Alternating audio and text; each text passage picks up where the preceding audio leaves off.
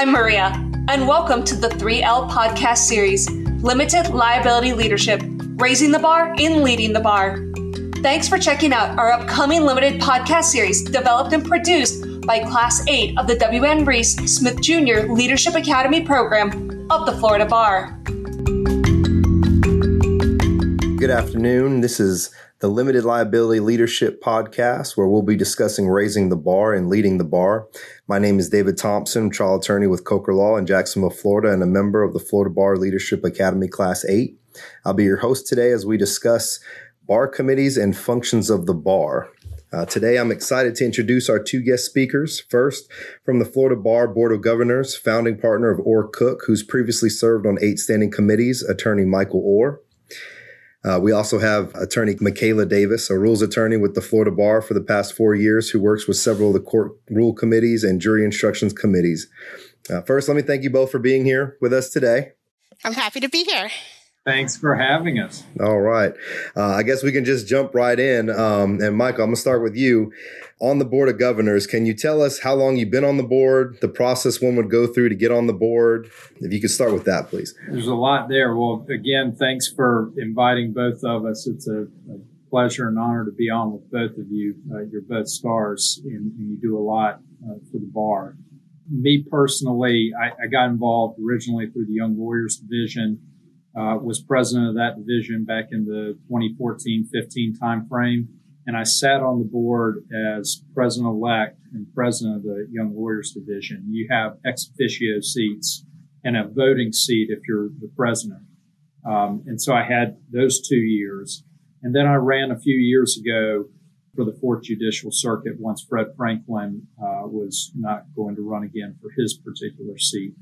And that process is essentially notification goes out from the bar news advises that one of the seats are up.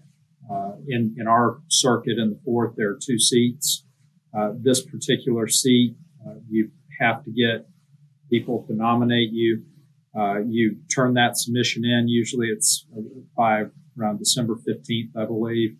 Once that gets into the bar, they certify the nominations, who's running, and then the voting period is usually in March, and it's tallied rather quickly, both electronic and mail-in ballots, and you usually know who's representing or who's won a particular seat by late March, early April, and so that's sort of the time frame. And I was lucky enough to be elected and have served in that capacity and then gone on in other capacities as in different chair positions with the board. Well, we'll get to that in a little bit later. I guess, how long is someone selected to the board after you get selected? And is there a type of re-election process? There is. And so there's a term. Usually a term's 2 years, but for various reasons, a term could be shorter. If somebody's running for president, you're taking over someone else's term and they ended prematurely for whatever reason, they made the decision they didn't want to serve a full 2 years. So you may have a situation where your term is only 1 year as opposed to 2, but generally it's 2. And so you're running in the middle of your second year on the board, you're running for your next term if you want to do that. There are people that have served on the Florida Bar Board of Governors for a very long time. Ian Comiskey from Philadelphia served for a number of years. Brian Burgoon from Atlanta, both out-of-state members on the Board of Governors. And so you have individuals that will serve 4, 5, 6 terms. And that's usually about the max before somebody says, all right, I want to turn it over to somebody else to come on board. And there's no written rule that says exactly how many terms that, you can only do 1 term or 2 terms in that regard. But most people on the Board of Governors are, I would say, from what my experience has been, I see people usually doing around 4 terms is the average, but before they try to give up their seat. Awesome. Thank you so much. Ms. Michaela, as far as the standing committees go, how does someone get to be on one of the standing committees? Yes, how you get on the standing committees is that You apply each year. You can apply by submitting a committee preference form, and those forms are generally available in your Florida Bar portal around December of each year. And they are due mid-January of each year.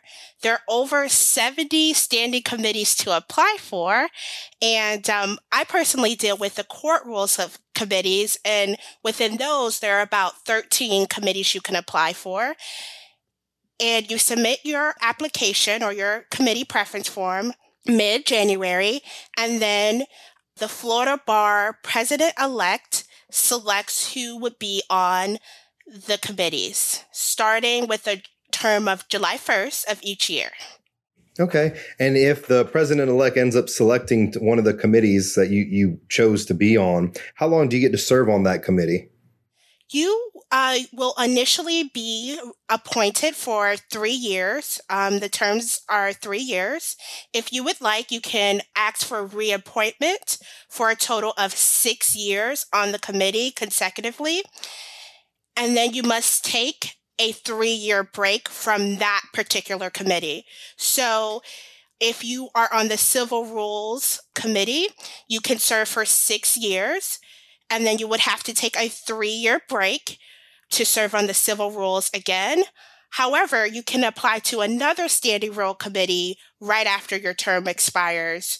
Or technically, you can do multiple committees at the same time if you would like. Okay. Michael, going back to the Board of Governors, I guess you said that there were some out-of-state members. Can you tell us about how many members there are on the Board of Governors and how they're comprised? Yeah, so we have 20 circuits in the state of Florida, and the number of representatives for each particular circuit differ based on the population of attorneys. I mentioned a moment ago the 4th Judicial Circuit, where Clay, Duval, and Nassau, we have 2. But there are a number of lawyers who are out-of-state members of the Florida Bar. And, they may be practicing in D.C. or Atlanta, but they have a Florida Bar membership, and they maintain that Florida Bar membership. And so that out-of-state contingency of the bar's membership has representation on the Board of Governors. They actually have 4 representatives on the board. And last check, I want to say there were over 15,000 members of the Florida Bar who live outside of the state of Florida. But you're elected, you have staggered terms throughout the state, and so those 52 members are comprised of the elected members of the bar. And this might be a broad question, but what do you actually do when you guys meet? What are you guys discussing? Well, I joked with President-elect Michael Tanner, and I know our current president, Dory Foster Morales, has said it, that we've done more this year than we've done any other year. And I don't know if that's because of the ability to meet via Zoom and do things remotely. We're having more and more meetings. But we do so much, it's hard to kind of list them all. We have our own committees. We have board committees, an audit committee, a budget committee, certification plan appeals committee, communications. We have acronyms out the wazoo: DPC, DRC, PEC, executive committee, investment committee, legislative committee. Gosh, I feel like I'm BRC, which I'm chairing presently. It's the Board Review Committee on Professional Ethics, which sits as somewhat of an appellate body over advertising decisions in Florida from the Standing Committee on Advertising and the Florida Bar staff that handles the advertising submissions in Florida.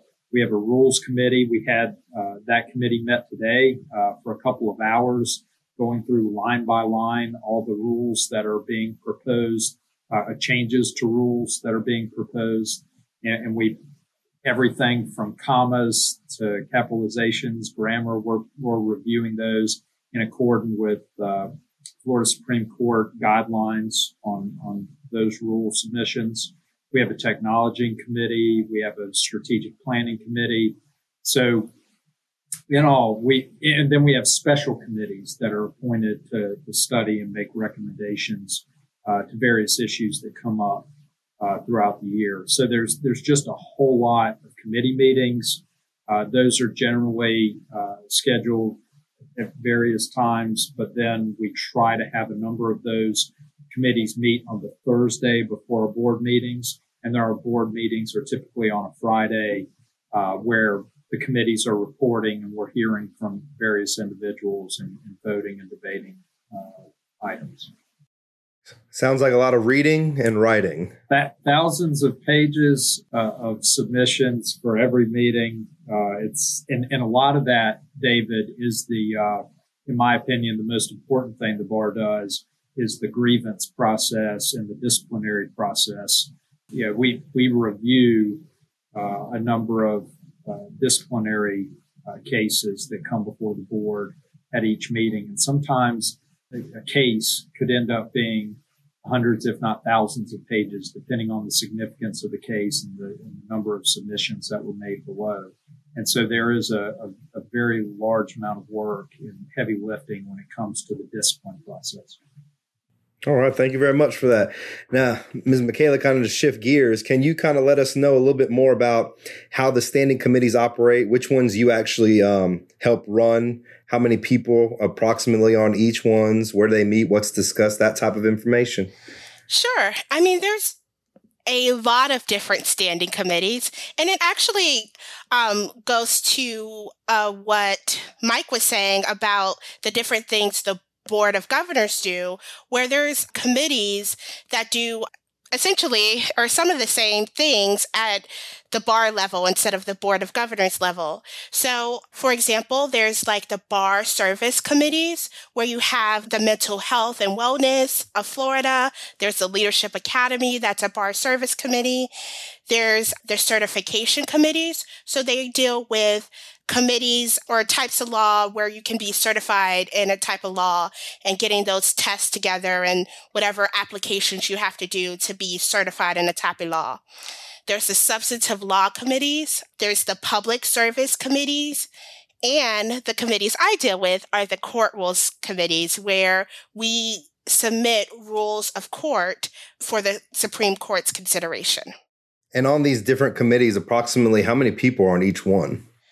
I am not quite sure, besides my committees, the court rules committees, how many are on each one. But I would guess that it varies by committee.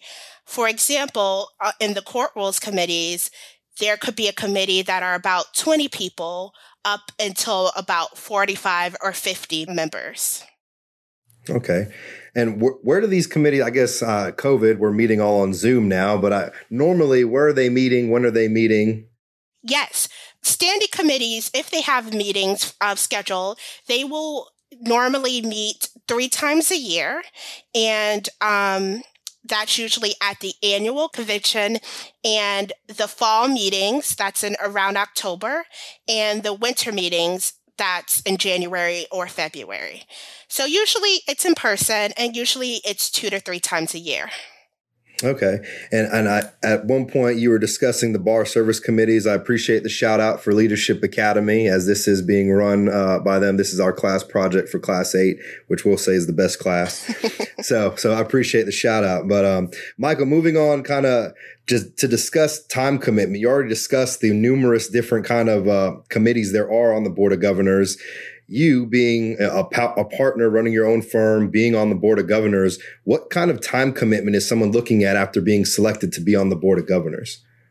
And I think we could start, David, with it's like anything else that you've done, or Michaela, if how much you want to put into it. There are people that I know on that board who are working every single week on Florida Bar Matters. There are people that are extremely involved and dedicated to pour in that kind of work. However, I don't know if there's an easy way to say this is the baseline, because some committees are way more involved than others. Then again, one committee that could be dormant for a while all of a sudden could explode with the volume of work that's required. And certainly if you're in chair positions, or chair-elect or vice chair positions, your workload could increase dramatically. There are people on the Board of Governors who may serve on, call it 2 committees, 3 committees, and others who may serve on 5 or 6. Serving on the executive committee adds to your work tremendously. But you pointed out a moment ago the volume of review that's done, the number of pages that we get in our agendas, both at the committee level and at the board level. And I think that's where a lot of the time comes in that people don't see the time commitment. So you may have in a given month 4 or 5 Zoom meetings, and I'm going to use that as the example since that's what we've been doing this year. We haven't had an in-person meeting this bar year. You may have those Zoom meetings and spend 5 to 10 hours in the week that you're having the actual meeting on Zoom. In addition to that, you may have, depending on your committee commitment, another 5 to 10 hours in that same month of committee meetings and committee prep. Now you're up to 10 to 20 hours in a given month. On top of that 10 to 20 hours, you have to look at what type of review you're doing for your various committees. And if you're on the disciplinary review committee, for example, that can be significant. You can add, sometimes I'll spend an entire day just reviewing materials for DRC, we call it, for the discipline committee. So someone really has to be willing to do this. This isn't just like a whim where I want to go do it on the weekend type deal. I will say this, it's one of the most rewarding experiences I've ever had in my life. The people on this board are just tremendous individuals, and they are so bright and so kind, so caring, and they're just amazing people to work with, and from top to bottom. And you meet them, and you just want to spend time with them. So for me, the lucky byproduct of, you've got all this work you've got to do, but you meet these incredible people, and you really are doing service for the bar. I mean, when we're modifying rules and discussing modification of rules, a lot of times we're modifying rules because lawyers came to us and said, look, we've got a problem. This rule is not good in application. This bar rule causes a problem. This advertising rule causes an issue. And we get to take that and then go to our committee meetings and say, listen, Mr. Smith or Miss Jones from Jacksonville had this issue, and it makes sense. We should consider changing this rule. And so when you actually are able to make that change. And a lot of times, like Michaela was saying earlier, you have to get Florida Supreme Court approval on a lot of rule changes. But the court has worked very well with us over the years. And this court in particular, the most recent court, is very active in the actual administration of justice and the practice of law. And they are very hands-on. And I think to the extent that the practice of law is changing, and it rapidly is, if you look at other states, Supreme Courts are trying some very interesting things. There's a regulatory sandbox in one state where they're allowing non-attorney ownership of law firms and things like that are very novel and different from what we're used to.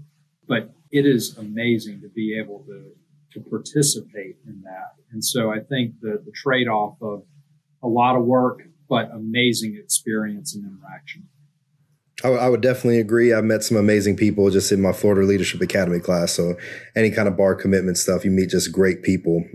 Michaela, moving over to you now, I guess kind of same question. What's the kind of time commitment someone's going to need to be ready to give if they're selected by the president-elect to be on a standing bar committee? Yeah, I think I agree with Michael when he said it depends on what kind of involvement you want to have. At minimum, I think each committee is very different, even within the court rules committees, which I deal with. For example, the things that Civil Procedure Rules Committee deal with and the volume of it is a lot different than a committee like the Traffic Court Rules Committee. But At minimum, you're expected to attend every meeting, which 3 times a year, and the meetings are usually about 3 to 4 hours. So that's a commitment. You're likely to be involved in the different subcommittees of the committees, and that's really where the work is done. They'll have several meetings leading up to the full committee meeting where the referrals to the court rules committees are made, and the committee analyzes it, researches, drafts, and then has a product for the full committee to review. So let's say you're involved in one subcommittee, and that subcommittee meets 3 or 4 times or once a month, then there's your hour there. And then your prep for those meetings where you're researching, drafting, or presenting or asking others about this rule amendment. So that gives you another couple hours. So I would expect that a committee member would spend at least 3 to 4 hours a month on committee matters. Okay. And Michaela, you mentioned referrals, and I think Michael kind of got starting with that on the Board of Governors level. How do, I guess, referrals come regarding if someone has a question on how a statute's applied in practice, think there should be a change of rule? How is that done, and who can do that? Any person. So any person can submit a rules request or a suggestion for a new rule. Pro se people have submitted referrals to the committee many times, and those have gotten accepted by the committee. So lawyers submit rule amendments, judges sometimes, and sometimes we get referrals directly from the Supreme Court to do rule amendments. Sometimes we have to respond to legislation that is passed by the legislator. So there's really many different ways court rules can be changed. And usually it's just an email to the chair or to myself saying, there needs to be a rule amendment, and these are the reasons why. So it's really a simple process to submit a rule amendment, and any person can do it at any time. Okay. Thank you so much for that. Michael, I think you started talking about it a little bit ago as the disciplinary boards, I think, that you had, but are there mandatory committees that the Board of Governors have to be on, or mandatory review boards, anything like that? Yeah, the president-elect appoints, and you submit just like you would for a standing committee submitting to the president-elect to get appointment. The board members submit interest forms saying, I'd really like to serve on this committee or in this chair or chair-elect or vice chair position, and the president-elect makes those appointments. There are certain positions on the Board of Governors, certain chair positions, where that's picked essentially a year in advance. You serve as a vice chair with the understanding you'll be chair next year. And right now, I'm serving as co-chair-elect of DRC with a lawyer from Miami, Jordan Bresnick. And so we're both in that role this year as Scott Westheimer's chair. Next year, we'll move into the role as co-chair of DRC. And so that's kind of how it works. The president has prerogative, but I think the big difference between our appointments and the appointments that Michaela is referring to is the president-elect has to choose between 50 people or so for ours. And for one of the committees that Michaela helps out, the president-elect may have hundreds, may have over 1,000 lawyers applying to a committee that has 50 seats. And so it's some of those committees are extremely competitive. And I see Michaela. I know. I was saying, I wanted to interrupt a little bit there because although there's 50 seats on the committee, because the terms are staggered, really not all 50 seats are going to be available. So you're looking about 10 seats each year where you have hundreds of applications. So it's really tough for the Florida Bar president to pick. Okay. And I guess when you have those, you said in December when it goes out, or is there a certain amount that you can apply for in case you don't get one? Yes, I believe you can pick your top 3. Michael, just going back to you, I guess Is there anything that someone can do to help their chances of getting selected to the board? I know you start off on the Wild D board and things like that. Is that type of service in the bar helpful? And what kind of things would you suggest? Absolutely. I think the Young Warriors Division is an incredible place to get involved, whether that be on a local level like the Hillsborough County Young Warriors section or the Dade Young Warriors section. Those types of groups have tremendous exposure and wonderful training with all that the bar does. And then obviously the Young Warriors Division of the Florida Bar is very similar to the Big Board, we call it, that they have elected members for their judicial circuits, and they have a board that does a tremendous amount of work for the bar. And so that's a great avenue. And then you also have the local bar associations that I know 2 members of your firm, very good friends, David, are serving on our Jacksonville bar locally. And that's a great area to get exposure and experience. The Florida Bar Leadership Academy, ever since Renee Thompson and Gene Pettis really spearheaded that, it's been incredible. And I know Judge Drake locally put a lot of time in turning it into what it is today.